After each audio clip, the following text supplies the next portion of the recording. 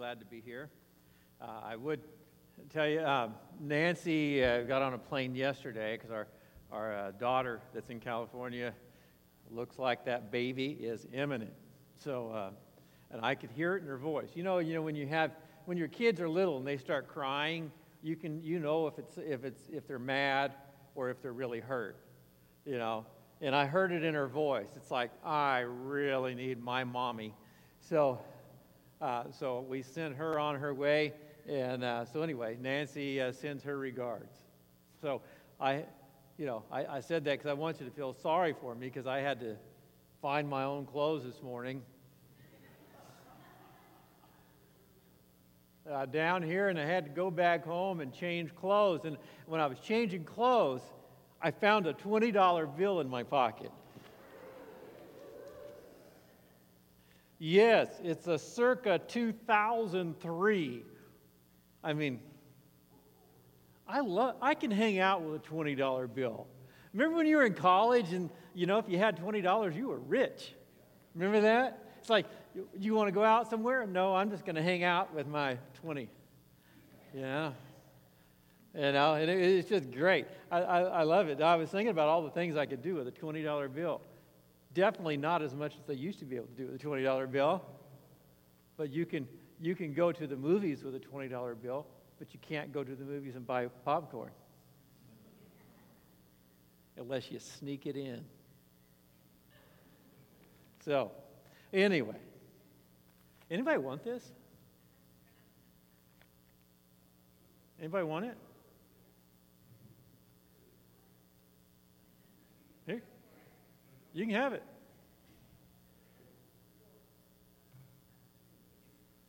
This is invitation to all. Anybody want a $20 bill?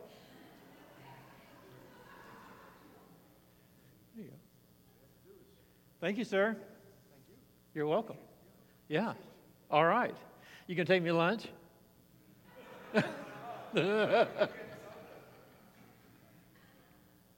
Love that. So, hey, have you ever noticed in life there are certain calls that come your way? And, or it could be when you're a young man, you're called to join the military, or you're called to register for the giraffe. Remember that? Or when you're a kid and your mom calls your name, I knew I wasn't in trouble until I heard my whole name. So if I heard my first name, I knew I had some time. If I heard my first name and my last name, I knew it was getting close. But when I heard my middle name in there, it was like, fun and games is over, get home, or you will not be sitting down for an entire week. So, it's just, there's just certain calls that come your way, and you know what that call is when you hear it.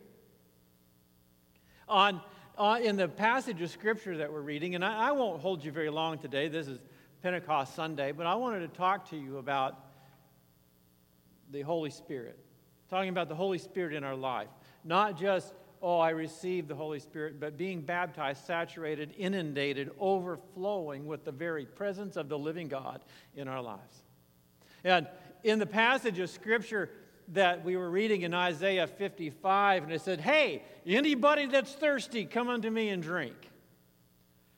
Jesus fulfilled that scripture in John 7:37. It says, on the last day of the greatest day of the feast. Now, the feast was the Feast of Tabernacles, not Passover or not Pentecost, but it was the great day of the Feast of Tabernacles, where they would stay in little huts to remind them of their wilderness journeys and how God had blessed them. And on that last day, what they would do is the priest would go and they would have this golden pitcher, and he would get water out of the source of water that filled the pool of Siloam.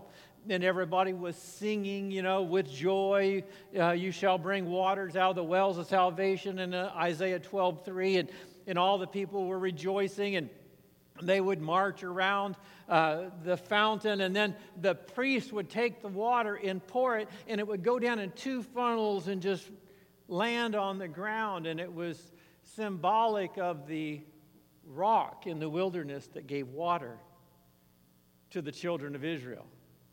So they're doing this, and it's just an amazing event, and everybody that's from Israel is there. And on that day when they're doing this, and the priest is having his moment, and he's pouring out the water, Jesus stands up, and he says in a loud voice, not a small one, he didn't say, "Hey, if you're thirsty, come over here." The Bible says in a loud voice, it says, "If anyone is thirsty, let him come to me and drink." Think about the context of what he is saying. If anybody's thirsty, let him come to me and drink. Whoever believes in me, as the scripture has said, streams of living water will flow from within him. Think about that. By this he meant the Spirit, whom those who believed in him were later to receive. Up to that time, the Spirit had not been given, since Jesus had not yet been glorified.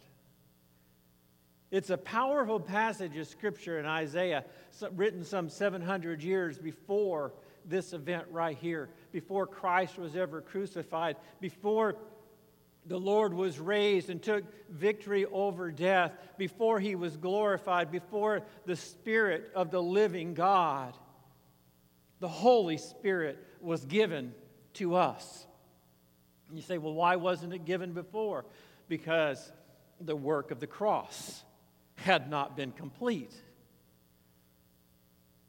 See, in the Old Testament, our sins were just moved ahead year after year after year, but there was no remission of sins. The writer of Hebrews says it's impossible for the blood of bulls and goats to wash or to remit or to take away sin. It took the sinless blood of a perfect sacrifice, which was Christ. Christ's blood, when he shed it on the cross, was the substitution for us. It cleansed us when we gave our lives to him. It pardons us, and it gives us a clean dwelling for the presence of God to reside in us. Paul said it this way. He said, don't you know, he was talking to the church in Corinth, and he says, don't you know that you are the temple of the Holy Spirit? And the Spirit of God lives in you. If you look at that word temple, where Paul said, don't you know that you're the temple?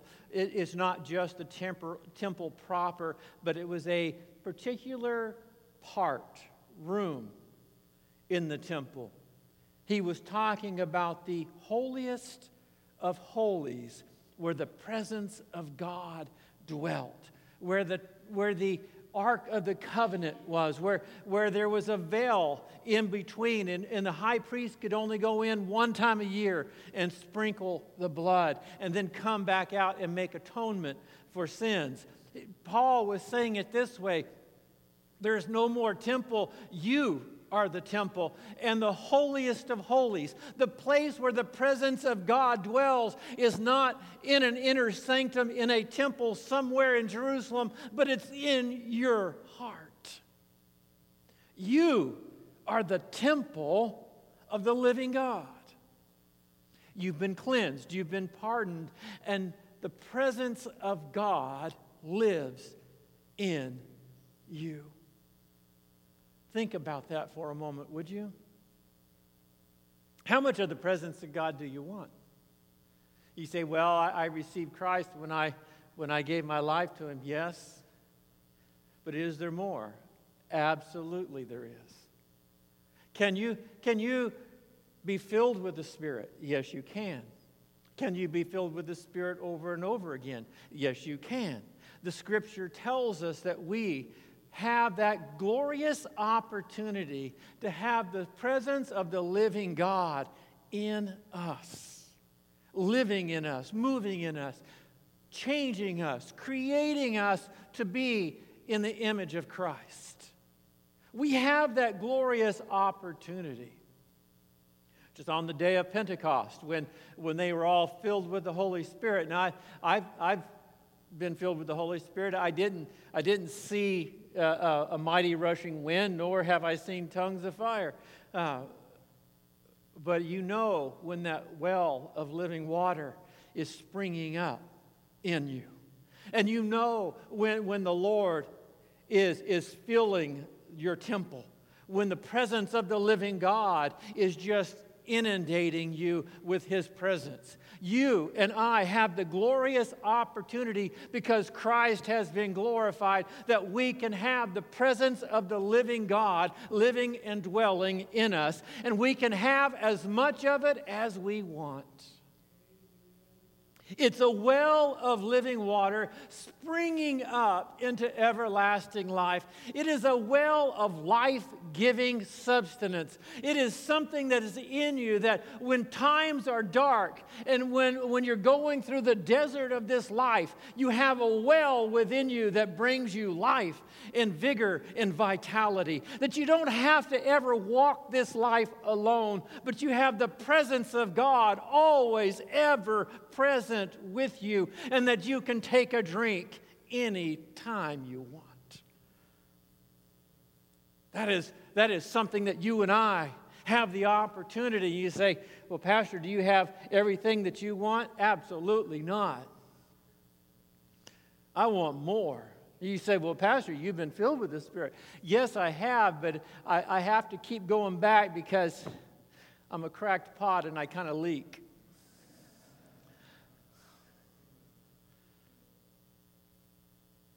It comes through relationship. It comes through relationship of knowing Christ and having a passionate desire to be with Him. Tom came up. He had $20. You guys don't. I want to ask you, why does Tom have $20 and you don't? You say it was rigged, it was unfair. No, it wasn't rigged. It wasn't unfair. A little jealousy creeping in, maybe. You're thinking, are you like the Lord? Do you have more 20s? No, I don't. If I'd have had more 20s, I'd have been keeping them to myself. But what made Tom the possessor of a $20 bill? He took the opportunity that we all had. I like that. Jesus said in Isaiah 55, the prophet said, anyone that thirsts, let him come unto me and drink. Here's some things that you have to have. Number one, you must want it. You really have to want it. Evidently, Tom wanted $20. Evidently, he wanted it more than you guys did, because he owns it. It's his. And you say, well, I kind of want more the presence of God. Do you really? I'm going to tell you a truth. And this is a universal truth. It goes for me and for you and anybody else that's breathing air. It's simply this. You're as close to God as you want to be. You say, well, Pastor, that's not true. No, yeah, it is. You know what? We're not all created equal as far as ability. We're not all created equal as far as talents. Let's just face it, we're not. You know, if it wasn't for talent and an ability or lack thereof, I would be in the NBA today.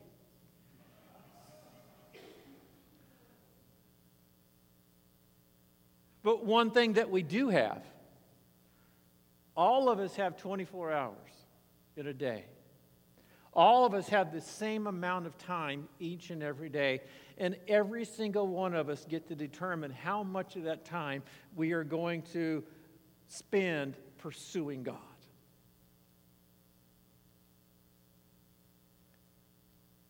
If you really want something from Him, you have to pursue Him. If you really want it. So the question is, how much of God do you want? He's not holding back. He's not going to give some more than others. The Scripture says, anyone that thirsts. Can I ask you, how thirsty are you? When you look at the world and you look at all of the decadence and you look at all of the sin and you look at the carnality and you look at the way that our culture and society has taken a downward spiral. Do you hunger and thirst for righteousness? Do you hunger and thirst for the things of God? Are the things of this world keeping your eyes on this? Or are you looking to Jesus, the author and finisher of your faith? Are you getting tired of eating from the spiritual things of this life? Or do you want to take a big drink from the wells of life? How much do you want it? Second thing is this. You must believe you can receive it. I was holding out that $20 bill. I asked anybody want it, and I looked at some of your faces, and some of you were saying, he's tricking me. It's trickery. I know it. He'll hand it, and I'll get all the way up there, and he'll say, "Oop, psych," and embarrass you. You have to believe that you can receive. Scripture says, if any man asks of God, let him believe. Because if the man that doesn't believe is not going to receive anything from him. So it's not just having the desire, but it's believing that God is not a respecter of persons. That you can be as close to God as you want to be. That you can pursue Him. You can be filled with His Spirit. You can walk in the presence of God. You can live in the presence of God. You can allow the presence of God to fill you. You can allow God to speak to you. He can speak to you during the day. He can speak to you in the midnight hour. You can have a relationship with Him that is so close and so personal and so intimate. If you want it and you believe that you can receive it. Oh, I don't know. I've done a lot of bad things, Pastor. I don't want to compare those.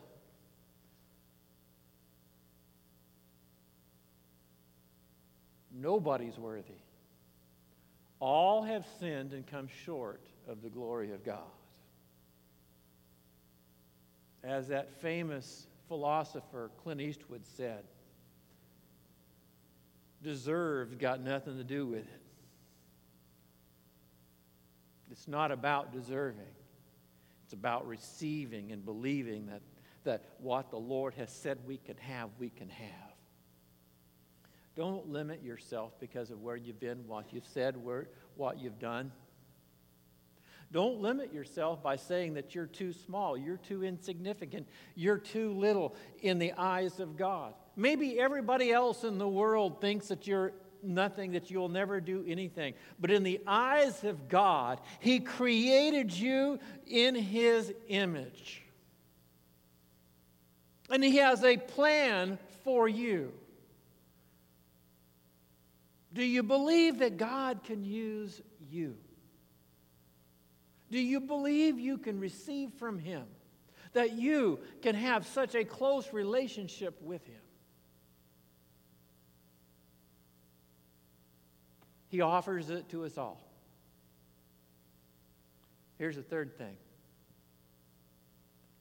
You must leave where you are and go where He is. Isaiah 55 says, if anyone thirsts, let him come unto me and drink. Jesus stood on the last day of that great feast and said, if any man thirst, let him come unto me. Why do we have to go to the Lord? Because He is the one that gives life. In John 14, Jesus said this. He said to His disciples, I'm going to send the Comforter, which is the Holy Spirit. And He's going to lead you and guide you in all truth. He says, for now, think about this. For now I am with you, but then I will be in you.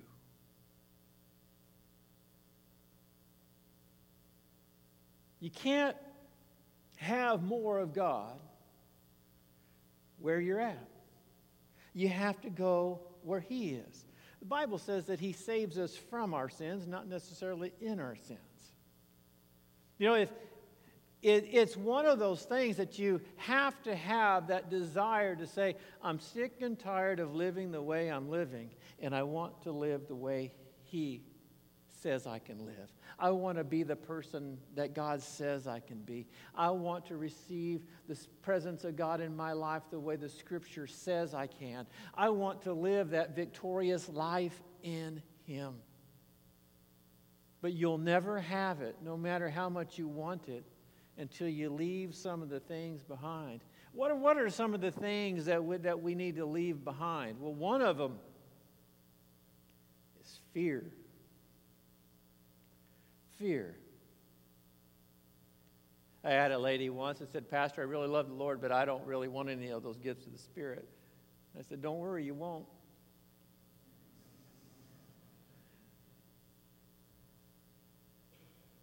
Hey, listen, the Holy Spirit is not going to push Himself on you. The Bible says He is a gentleman, harmless as a dove, tender. Only goes where He's invited.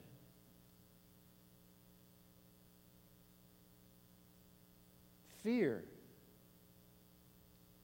Fear keeps us from pursuing the Lord.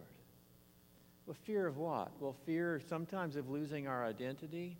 I think I've shared this before, but I'm not real smart, and it took me a whole year from the time the Lord called me to the time I surrendered my life to Him, because I was afraid I was going to lose who I am. My own identity. My own man. I'm over here. And then I was going to be this cookie-cutter Christian over there. But when I finally surrendered, because I could not take the wrestling match anymore in my life, I realized something amazing. The person who I thought I was actually just a figment of my imagination. And I didn't become a cookie-cutter Christian. I became an individual child of the living God. And the more of the presence of God I allowed in my life, the more of the image of the way God had made me became and started emerging. And here's the amazing thing. The more we leave our fear behind and who we think we are, and we delve deep and allow that spring of living water to spring up in us, and we begin to live and move and have our being in Christ, when we allow that to happen, we start being connected with who we really are, not who we think we are. Fear can keep us. You know what I think we fear more than anything else? Are you ready for this? This is so mind-boggling. You're going to say, Pastor, that's brilliant. And if you don't, just say it anyway. You know, I think we fear most is losing control. Because most people, myself included, when I said that we have as much, we're as close to God as we want to be, we have as much of the presence of God as we want. It's because we like to live in a life that's very structured and orderly and controlled. We like to have say over what goes on in our life. We like to have say over how we live our life.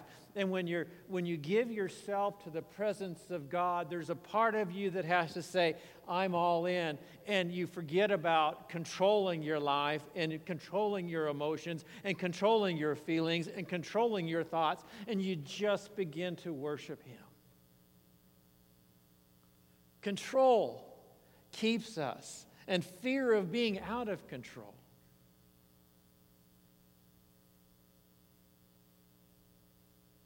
encourage you today? Whatever is holding you back, if you really want it. Tom wanted $20, and he's taking me to lunch.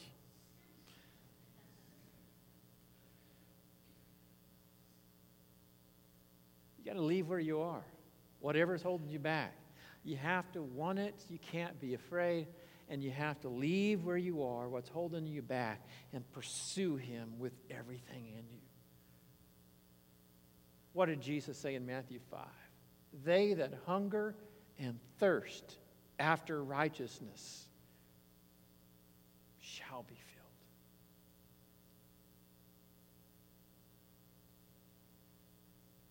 Say, well, Pastor, why would we want to do this? Because it's the greatest gift God has ever given humanity in this life. To have the presence of God in here, speaking to you, comforting you, encouraging you, giving you the words to say.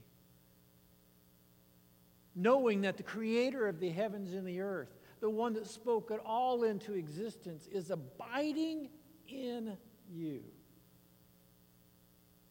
You know what the Scripture says about the Holy Spirit? And then I'm going to quit, and we're going to have communion. Here's what the Holy Scripture talks about the Holy Spirit. It says that it is the earnest of our inheritance. The earnest of our inheritance. You know what the earnest means?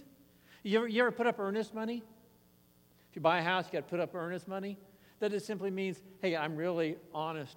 I'm really eagerly wanting to buy this. It's not everything. It's just a down payment.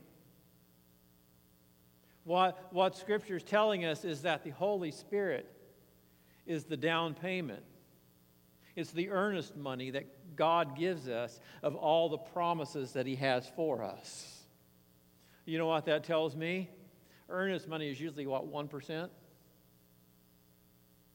Think about the most amazing experience that you've ever had in your entire life with God.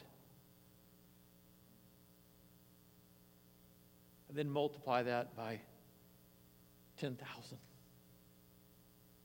What the Scripture is saying is, whatever you experience about God here, it's just to let you know that when we get there, it's going to be incredible.